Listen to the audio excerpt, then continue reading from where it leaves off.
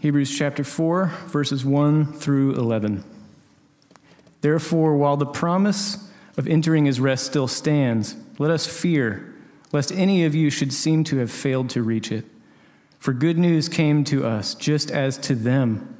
But the message they heard did not benefit them, because they were not united by faith with those who listened. For we who have believed enter that rest.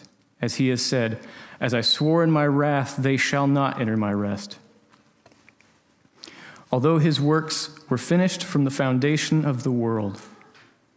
For he has somewhere spoken of the seventh day in this way, and God rested on the seventh day from all his works. And again, in this passage, he said, they shall not enter my rest.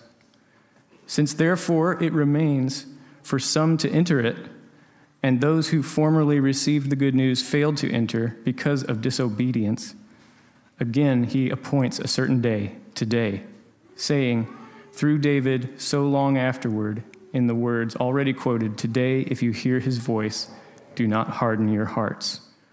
For if Joshua had given them rest, God would not have spoken of another day later on. So then there remains a Sabbath rest for the people of God. For whoever has entered God's rest has also rested from his works as God did from his. Let us therefore strive to enter that rest, so that no one may fall by the same sort of disobedience. This is God's word. You may be seated. Thank you, Wes.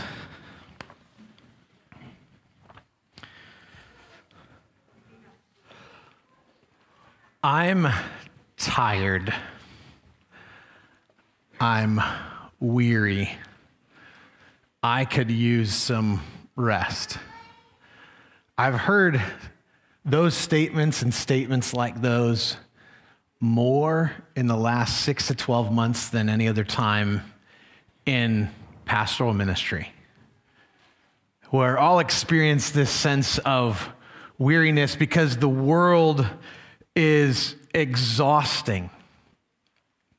I saw this even in my small group this week as we were fellowshipping. I realized, apart from one other gal in our small group, that Angie and I were the only people in our small group that either hadn't been to Florida in the last month, weren't currently in Florida, or weren't planning on going to Florida by spring break. Everyone in my small group.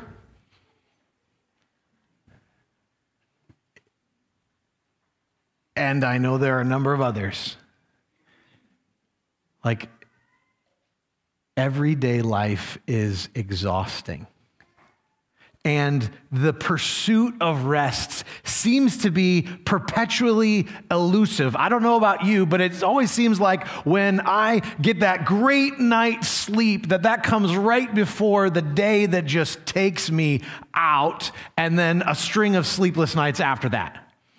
Or you go on that vacation, and I'm praying for those who are going to Florida that they don't have this experience, but you go on that vacation and it just doesn't deliver in the way that you want because you get in a conflict with somebody, or your flight gets canceled or delayed, or you're sitting next to someone on the flight that just won't let you rest. Or when you return, just the wall of craziness hits you, and it's like you never even went on vacation before.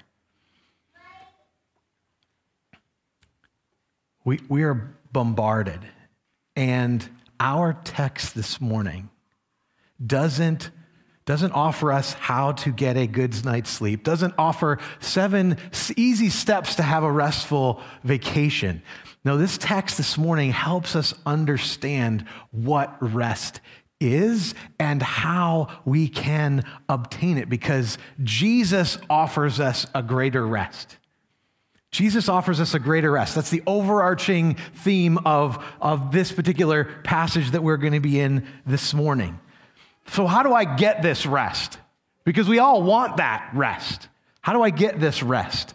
Well, verses 1 and 2 says, therefore, while the promises of entering his rest still stands, let us fear lest any of you should seem to have failed to reach it. For good news came to us just as to them, but the message they heard did not benefit them, because they were united by faith and with those who listen. So what does that have to do with rest? Because it says in verse 3, for we who have believed, enter that rest.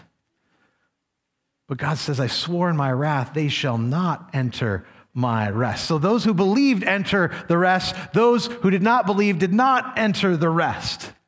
Belief and trust are needed to acquire this rest that's talked about in this passage, that's talked about in Scripture. Belief and trust is required. As just a little bit of a review, as we studied last week, remember we were in our Old Testament a lot last week. We talked about the people of God, how they entered into the promised land, how they didn't believe God, and they didn't end up going, actually, as they entered into the wilderness, they didn't go into the promised land. They didn't get the rest that they wanted because they didn't believe God. And so right out of the gate, as we even talk about rest, there's a warning here. There's something for us to be aware of, that belief is not just enough. Seeing it, hearing it is not just enough. Remember, the people of God, they saw God part the waters of the Red Sea for them to walk through.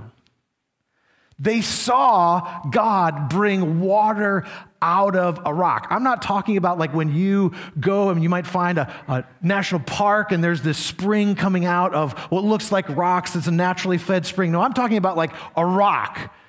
Like a boulder that you might find along the shore that's put there, and a staff struck it and water comes out of the rock. They saw that happen when they were thirsty. They saw bread, manna coming down from heaven that was sweet of taste. They saw quail come out and feed them because they were hungry. They saw it. They even had a message preached to them. They had a message of salvation, a gospel message. This faithful saints, Joshua and Caleb, when they went into the promised land, they went there for 40 days with 10 other men. They spied out the land. And when they came back, Joshua and Caleb said, hey, we looked at these large pagan warriors, and God is going to help us, and taking this land is going to be a piece of cake. They heard that message, but hearing the message is insufficient for salvation. It's insufficient for us to enter this rest just to hear it, because they heard the message. Hearing it is not enough. So even before we talk about what is rest, what is this rest that it's talking about, we have to understand we've got to do something with this truth that we're going to learn. Because the people of God saw miraculous things and they did not enter rest. So being present here, listening to this message, coming here on a Sunday morning, week after week after week, does not ensure that you are going to enter the rest that God has promised us. We must do something with it. We must trust. So hearing it's not enough. We must trust. Trust is needed for salvation.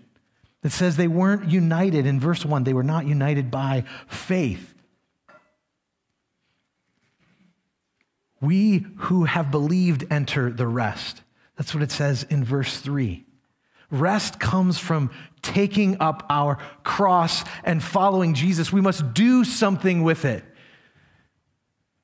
The great Blondin, you may have heard of him. He was a tightrope walker, and he would walk across, between two buildings and crazy things. And he once said, hey, do you believe that I could carry a man across, either put him in a wheelbarrow or carry him? Do you believe I could do that? And everybody's like, yes, you can do that. Okay, which of you wants to go with me? They would acknowledge it with their mouth, but until they took that step to actually believe, to put their faith in action, they just heard a message.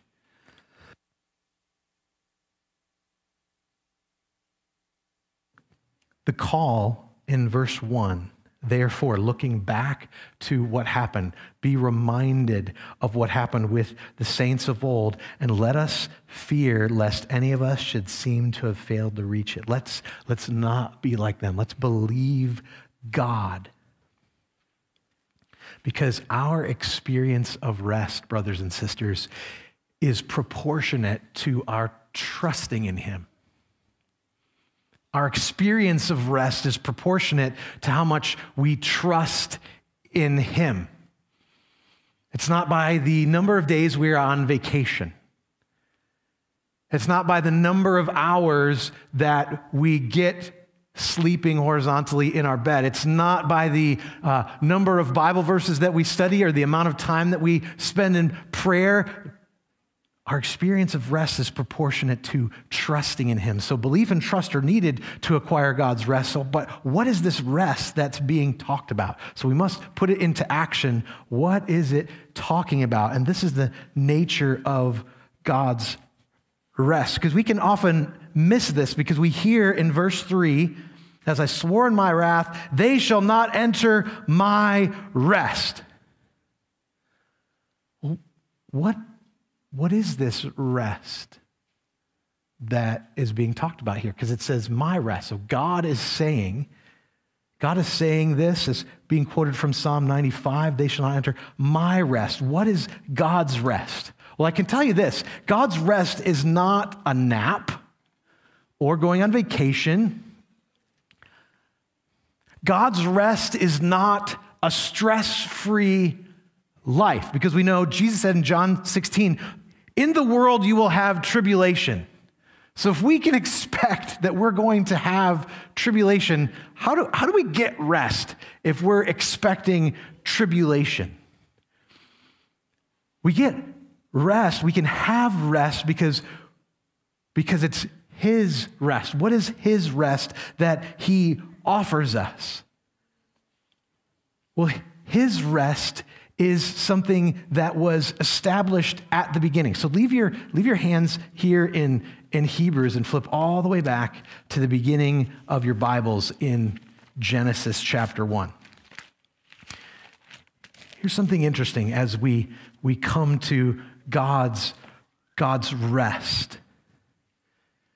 Because in verse 4, it talks about God rested on the seventh day from all His work. So as we know from Genesis 1, each day of creation, right?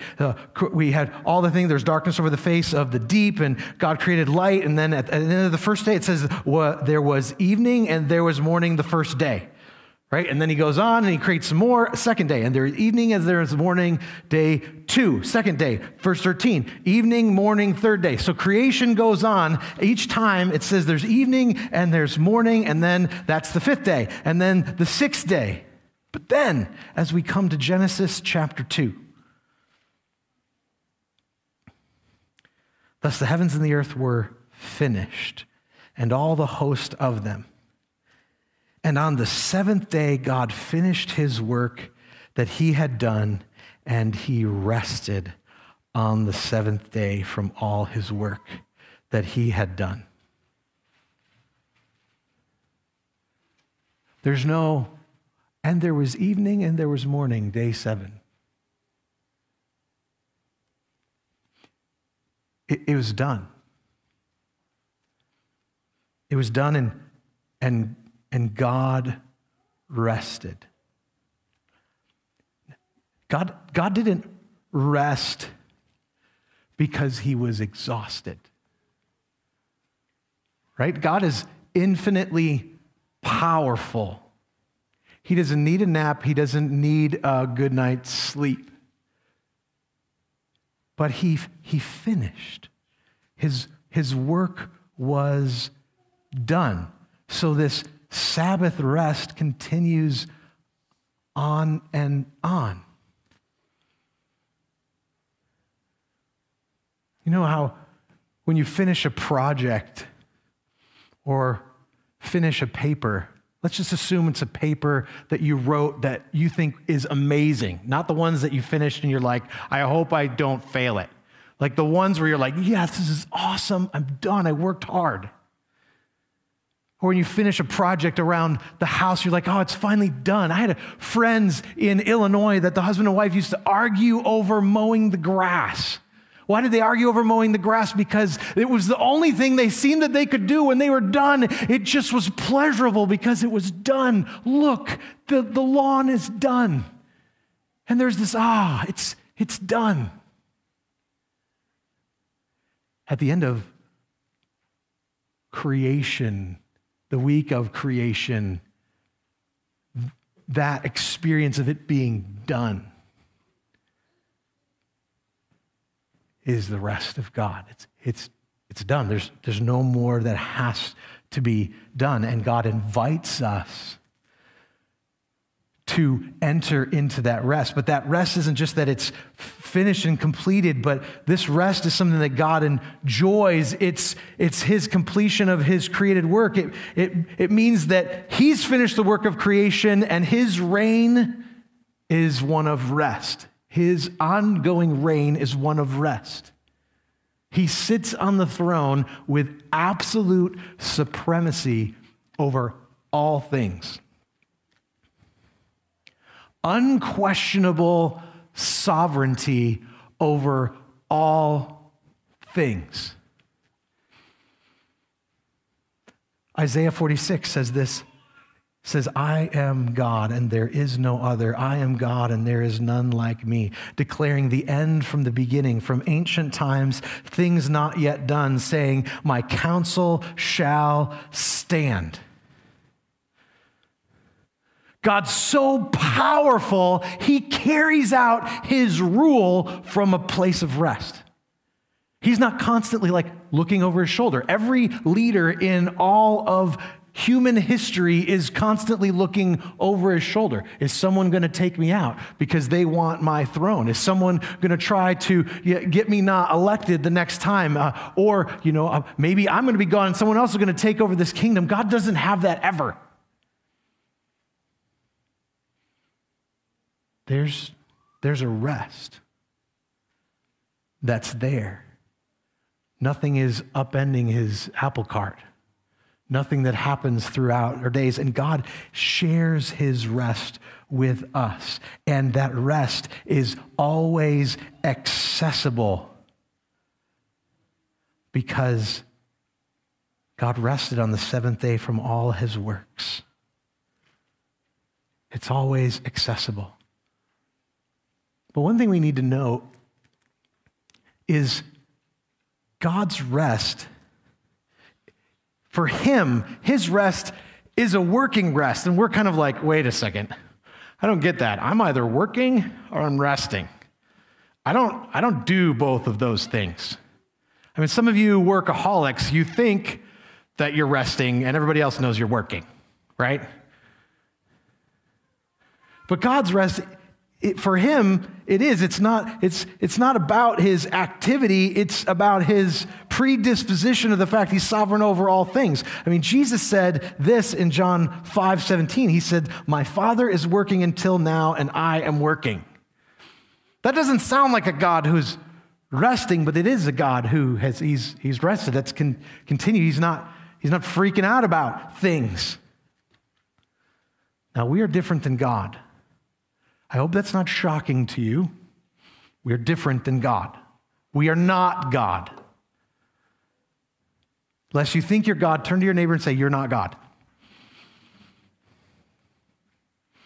Hopefully you don't feel the need to tell your spouse that again, or your sibling. We aren't God. So when we talk about Sabbath rest, when we actually take a Sabbath rest, we are acknowledging that he is God and we are not. Having a Sabbath rest. I know Jesus fulfilled the law, right? When Jesus came, he fulfilled the whole law. So does that mean we must not do anything on a Sunday or for some on the Saturday? We must do no work whatsoever. I know Jesus fulfilled the law. That it's not about a day. But if we understand that he is God and we're not, sometimes for us to experience that rest, we must pause and have a Sabbath rest and acknowledge him. It looks like something, a consistent day off of some kind, a scheduled time to refresh your soul. Ask yourself this question. If someone looking from the outside evaluated my schedule, would they see me consistently expressing my dependence upon the living God? So not just a day. If someone looked at your schedule, would they say, yeah, that's someone who is expressing their dependence on the living God? God doesn't have to be dependent on anyone, but we have to be dependent. And the world is pushing back against this. Parcel companies that send packages used to only send them 5 days a week, and maybe the post office would deliver on Saturday. Now they're like, you can order something on Saturday and you can get it on Sunday. What does that remind me of? That reminds me of Egypt. That reminds me of when the people of God were constantly working day after day, just constantly afflicted in bondage. The world wants us to go back to a time of no rest, and we feel it. But God calls us to stop and enjoy his rest. And he offers this rest to everyone, even though there's the warning. And again, in verse 5, in this passage, he said, they shall not enter my rest. In verse 6 and 7, it says, since therefore it remains for some to enter it, and those who formerly received the good news failed to enter because of disobedience. And again, he appoints a certain day, today, saying through David so long afterward in the words already quoted, today, if you hear his voice, do not harden your hearts. Remember, we heard that. We heard that back in chapter 3 last week. We heard that 2 times. We heard that in verse 8 of chapter 3. We heard that in verse 15. Whenever you see something repeated in Scripture, you should pause because it's important. There's an emphasis there. It often means there's an urgency. There's an urgency. Do that. Sometimes you hear Jesus say, truly, truly, I say to you. He's like, listen up. This is something important. This is something you need to get. Today, if you hear his voice, do not harden your hearts.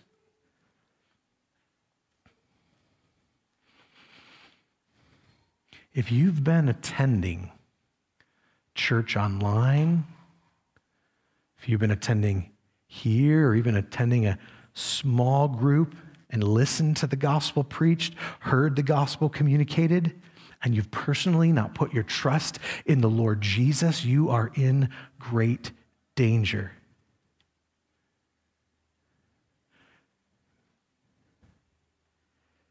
These people who are being talked about saw God do amazing things. They experienced the burden and hardship of slavery and affliction. We cannot presume upon tomorrow, friends. Today may be the only day you have left. So don't run from the heavy hand of the Lord. That is there as a kindness to you. Don't run from that. Don't wait another day. Turn and trust in the Lord Jesus Christ. You can experience a rest now. Yes, we are looking to the day when there will be an absolute rest that we will experience in the presence of Christ. But you are feeling affliction. You may be trying to suppress that with any number of things. Watched a documentary recently of a famous athlete who was famous from the time he was young and acquired great wealth, and he was constantly pursuing rest. He had every pleasure available to him, and he wrecked his life to the point where he got arrested one time because he had taken enough medication to try to get some rest that he blacked out in his car in the middle of the road. He was stopped in the middle of the road, didn't know he was there because of his pursuit of rest. So we can try to pursue rest in things that will not deliver. We can try. The world gives us all kinds of different things for us to try to pursue. I don't have to fill them all out. You know what they are. They're coming to your mind right now. They're the thing that you go to when things are tough. You're just like, I need a little bit of this. I need some of that. Maybe if I go and do this thing, maybe I just need to take this day off. But maybe there are sometimes we do need to stop and take a day. Don't run to those things. Today, you can enter that rest because it remains. So even if you have found yourself trusting in Christ and there's affliction, we were praying this morning in the prayer meeting. If you confess your sins, he's faithful and just to forgive you of your sins and to cleanse you from all unrighteousness. You can offload that burden. You can offload the burden and follow Jesus for the first time today. And I want to encourage you to talk with someone before you leave here today. So come, because that rest is available to all of us. It's available to us regularly. And Jesus leads us into that rest. He leads us into a greater rest because here in verse 8, we learn about Joshua again. Look at verse 8. For if Joshua had given them rest, God would not have spoken of another day later on. So David spoke of another day later on. Well, wait a minute. I thought the people of God, the whole deal was for them to enter the promised land, the land of Canaan. So they were here in Egypt. They were delivered into the wilderness and they were going to go to this promised rest. And then the people of God, they disobeyed and they all died. And only their kids went into the promised land except for Caleb and Joshua. And Joshua, wait a minute. If you're reading, we're not there in our Bible reading yet, but when we finish the first 5 books of the Bible, we're going to jump into Joshua and Joshua's going to take them into the promised land. But why isn't that the end of the story? That's not the end of the story, because Joshua did not have an eternal rest. Joshua led the nation into a temporary rest. Yes, there was a relief from turmoil. There was a security. God provided victory after victory over their enemies. But they still had opposition. Joshua was unable to lead the people of God into true rest. But there is one who does. There is one who can. So look at verse 9. So then there remains a Sabbath rest for the people of God. Jesus offers us this rest. He offers a bountiful provision. He offers complete security. If you're found in Christ, you can be completely secure. He purchases for us an eternal rest in heaven, one in which the tears are going to be wiped away. That's the eternal rest that we're looking to. But if you have placed your faith in him, you can know that place is secure. You can stop worrying about that. You don't have to have fear of death. You don't have to have fear of what other people will think about you. You don't have to be afraid. Jesus even told us not to be afraid of what people might do to us. I mean, that's a real thing for us right now. We're wondering what's going on in our country. What about the laws that are being passed in the land? What is that going to mean for us? Some of the anxiety, some of the unrest that we feel isn't from actual persecution that's happened. It's the possibility of what might happen out here. What's going to be happening out there? And it kind of puts us uneasy, like what's going to happen? What's going to do? How do we find rest? Not by knowing that bill has been canceled or stopped or passed. It's by knowing Jesus said, "Take heart, I have overcome the world." That's what leads us into the rest. Take heart. I have overcome the world. Jesus has overcome the world. So there remains a rest for us, yes, in eternity, but there's a rest that we can experience right now because Jesus leads us into that.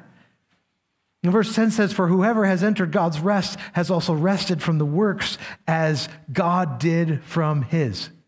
So whoever has entered God's rest has also rested from his works as God did from his. Now, obviously, that isn't talking about us, the resting that we're going to be doing in heaven yet, because it's right now. We've rested. What are the works that we've rested from? We've rested from our need to constantly do things to appease God. We've rested. We don't have to because of what Jesus has done on the cross. I think it's amazing that God finished everything in creation and it's finished and he sits powerful on his throne. But how much more even amazing is the truth that Jesus on the cross said, "It is finished." So we no longer have to be constantly paranoid about, I've got to make this sacrifice, I've got to do this thing to earn God's favor. No, we can experience his rest. Dr. Al Mohler said, "The gospel is not morality. The gospel is not external religion, nor is it a 7-step program for obtaining a better life. The gospel is the message of Christ's accomplishments on our behalf so that we might rest from our works by trusting in his work. When we trust in Christ's work, we rest from trusting in our own." Find rest, brothers and sisters. You don't need to do that thing to get accolades from your peers. You can find rest because of what Christ has done. You don't need to do anything to seek their approval because you are approved because of what Christ has done. You don't have to constantly wonder, maybe you had a challenging experience growing up and your parents didn't provide the care and love and encouragement that you had hoped that you would have. All you need to do is look to Christ and know his love for you, and that burden to constantly do something for approval can be gone because Jesus leads us into a greater rest than Joshua. And then we come to the last verse of our passage this morning that says, "Let us therefore strive to enter that rest so that no one may fall by the same sort of disobedience." I don't know about you, but when I read that sentence, it at first doesn't make sense to me. Let us therefore strive to enter that rest. I often don't think of striving and resting in the same sentence. In fact, apart from reading that there, I don't know that I've ever said them in the same sentence before. Like, wait a minute, is it working or is it resting? Now, let me clarify something first. This striving that's talked about is not calling us to earn our salvation. Okay, I already said, it is finished. Christ has done it. We aren't striving so that God will love us. That's not what we're doing. But striving here, the word means giving diligence, being eager, pressing into Christ. So there's certainly the warning that that no one may fall by the same sort of disobedience. So we don't want you to fall, but you don't fall by going, okay, I don't want to fall. I'm going to walk along the edge and I'm just going to do the best thing I can so not to fall. No, the author wants us to be as far away from the edge as possible because perseverance is actually pressing into Christ, focusing on what the rest that God offers us. So let us strive to enter his rest. So comprehend the divine rest that God enjoys. Take time to ponder what God means by my rest. Be blessed that you are invited to join in that rest. Rest knowing that God is in control of all things. When your life continues to be flipped, turned upside down, and you can't seem to get it settled, and you're like, well, maybe if we get around the corner, and you get around the corner, and there seem to be 3 other things that fall apart in your life, just rest knowing that God's in control of all things. So focus on his rest. There's nothing outside of his sovereign rule. He's the one who parted the seas, remember? He's the one who brought water from the rock. He's the one who fed his people. He's the one who conquered death. Rest knowing, Romans 8:1, there is therefore now no condemnation for those who are in Christ Jesus. Christ worked and lived perfectly so that you don't have to experience the condemnation for having not lived perfectly. So focus on the rest that God offers. Trust in the God who gives rest. Remember, believe and trust. When we come to Christ, we find this salvation rest, the peace with God that's talked about in Romans chapter 5. So you have peace with God when you come to Christ. But yet when we yield our lives to him, so you have peace with God. There's no more this separation between you and God. But then the experience of that rest happens as we obey him, submitting ourselves to God. That's the peace of God that we experience. The peace of God that's talked about in Philippians chapter 4. When you're anxious, don't be anxious about anything, but in everything, with prayer and supplication, with thanksgiving, let your requests be made known to God. The peace of God that surpasses all understanding will guard your heart and your mind in Christ Jesus. It's us entrusting ourselves to him, seeking to obey him.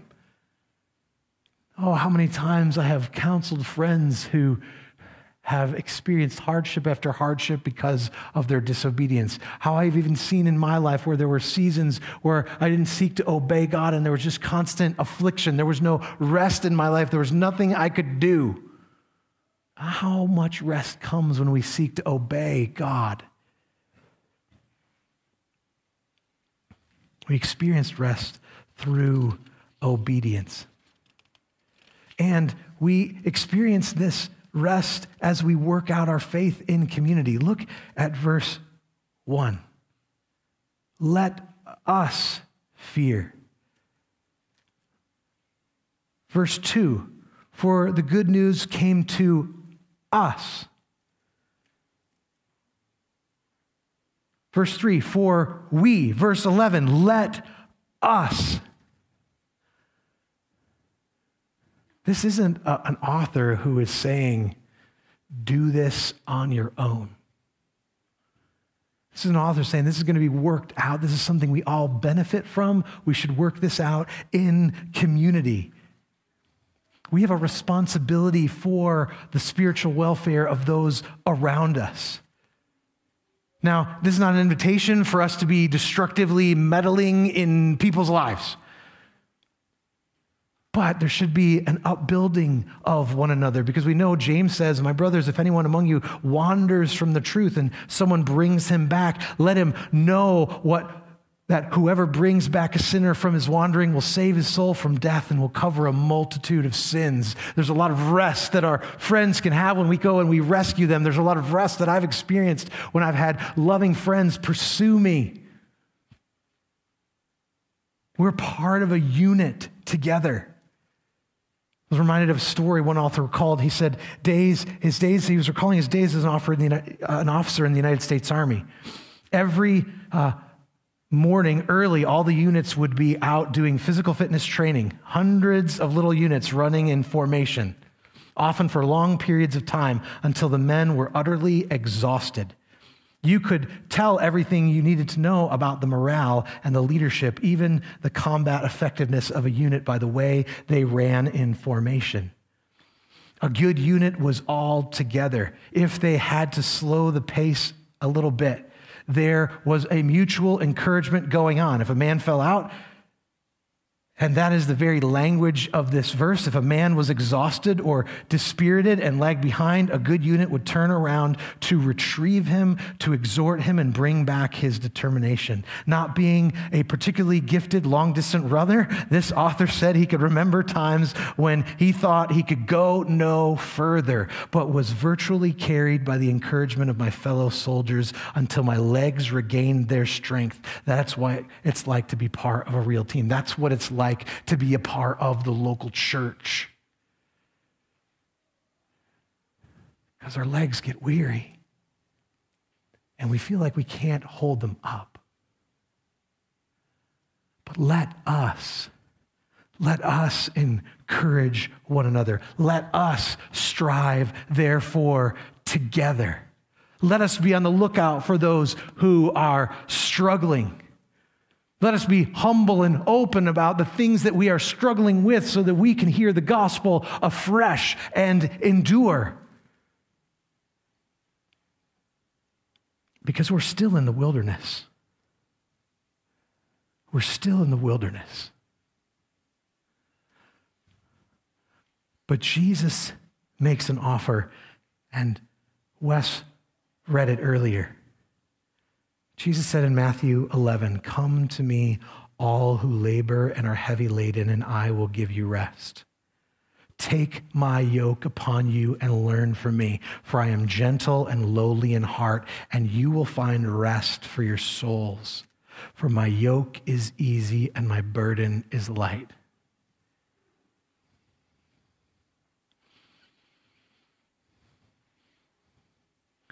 Your action is coming to him.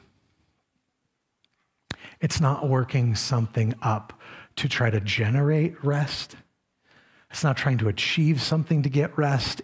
Your action is coming to Christ.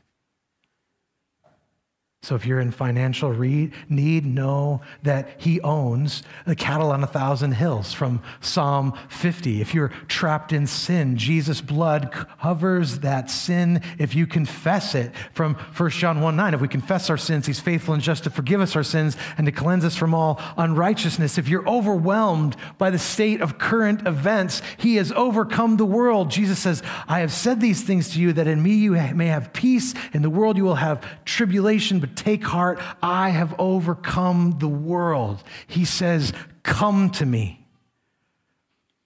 Our experience of rest, brothers and sisters, is proportionate to our trusting in him.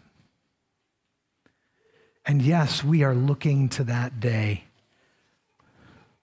when the effort will not need to be there because we'll see him face to face. We won't have to wrestle with trying to be reminded of who God is because his glory is going to light up everything in that place. When our eyes are open, we will see him. We will see his benefits. We will see his wonder. We won't be distracted by the things of this world. We'll be set free from the afflictions that we feel right now.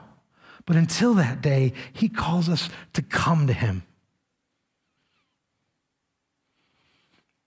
Few Christians have lived as stressful a life as Hudson Taylor, who founded the China Inland Mission. But Hudson Taylor was known as a man who lived in God's rest. His son once said this about him. He said, day and night, this was his secret. Just to roll the burden on the Lord. Frequently, those who were wakeful in the little house at Qingqiang might hear at 2 or 3 in the morning the soft refrain of Mr. Taylor's favorite hymn, "Jesus, I am resting, resting in the joy of what thou art." He had learned that for him, only one life was possible. Just that blessed life of resting and rejoicing in the Lord under all circumstances while he dealt with the difficulties, inward and outward, great and small. St. Augustine wrote, "Our hearts are restless till they find rest in thee."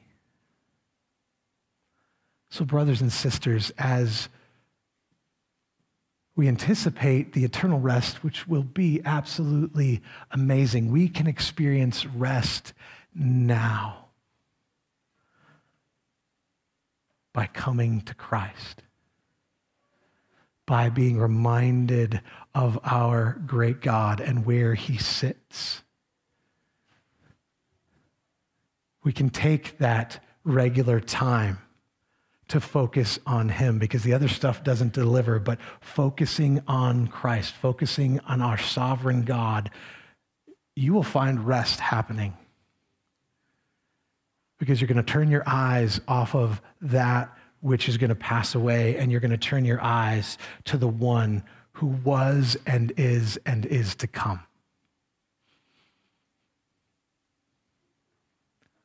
And you can come to that heavenly Father because of what Jesus has done.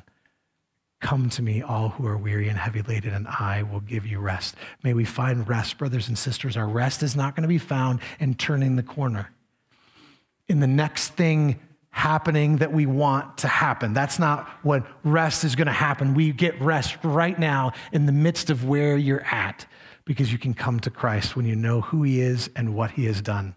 Let's rest in him. Let's pray.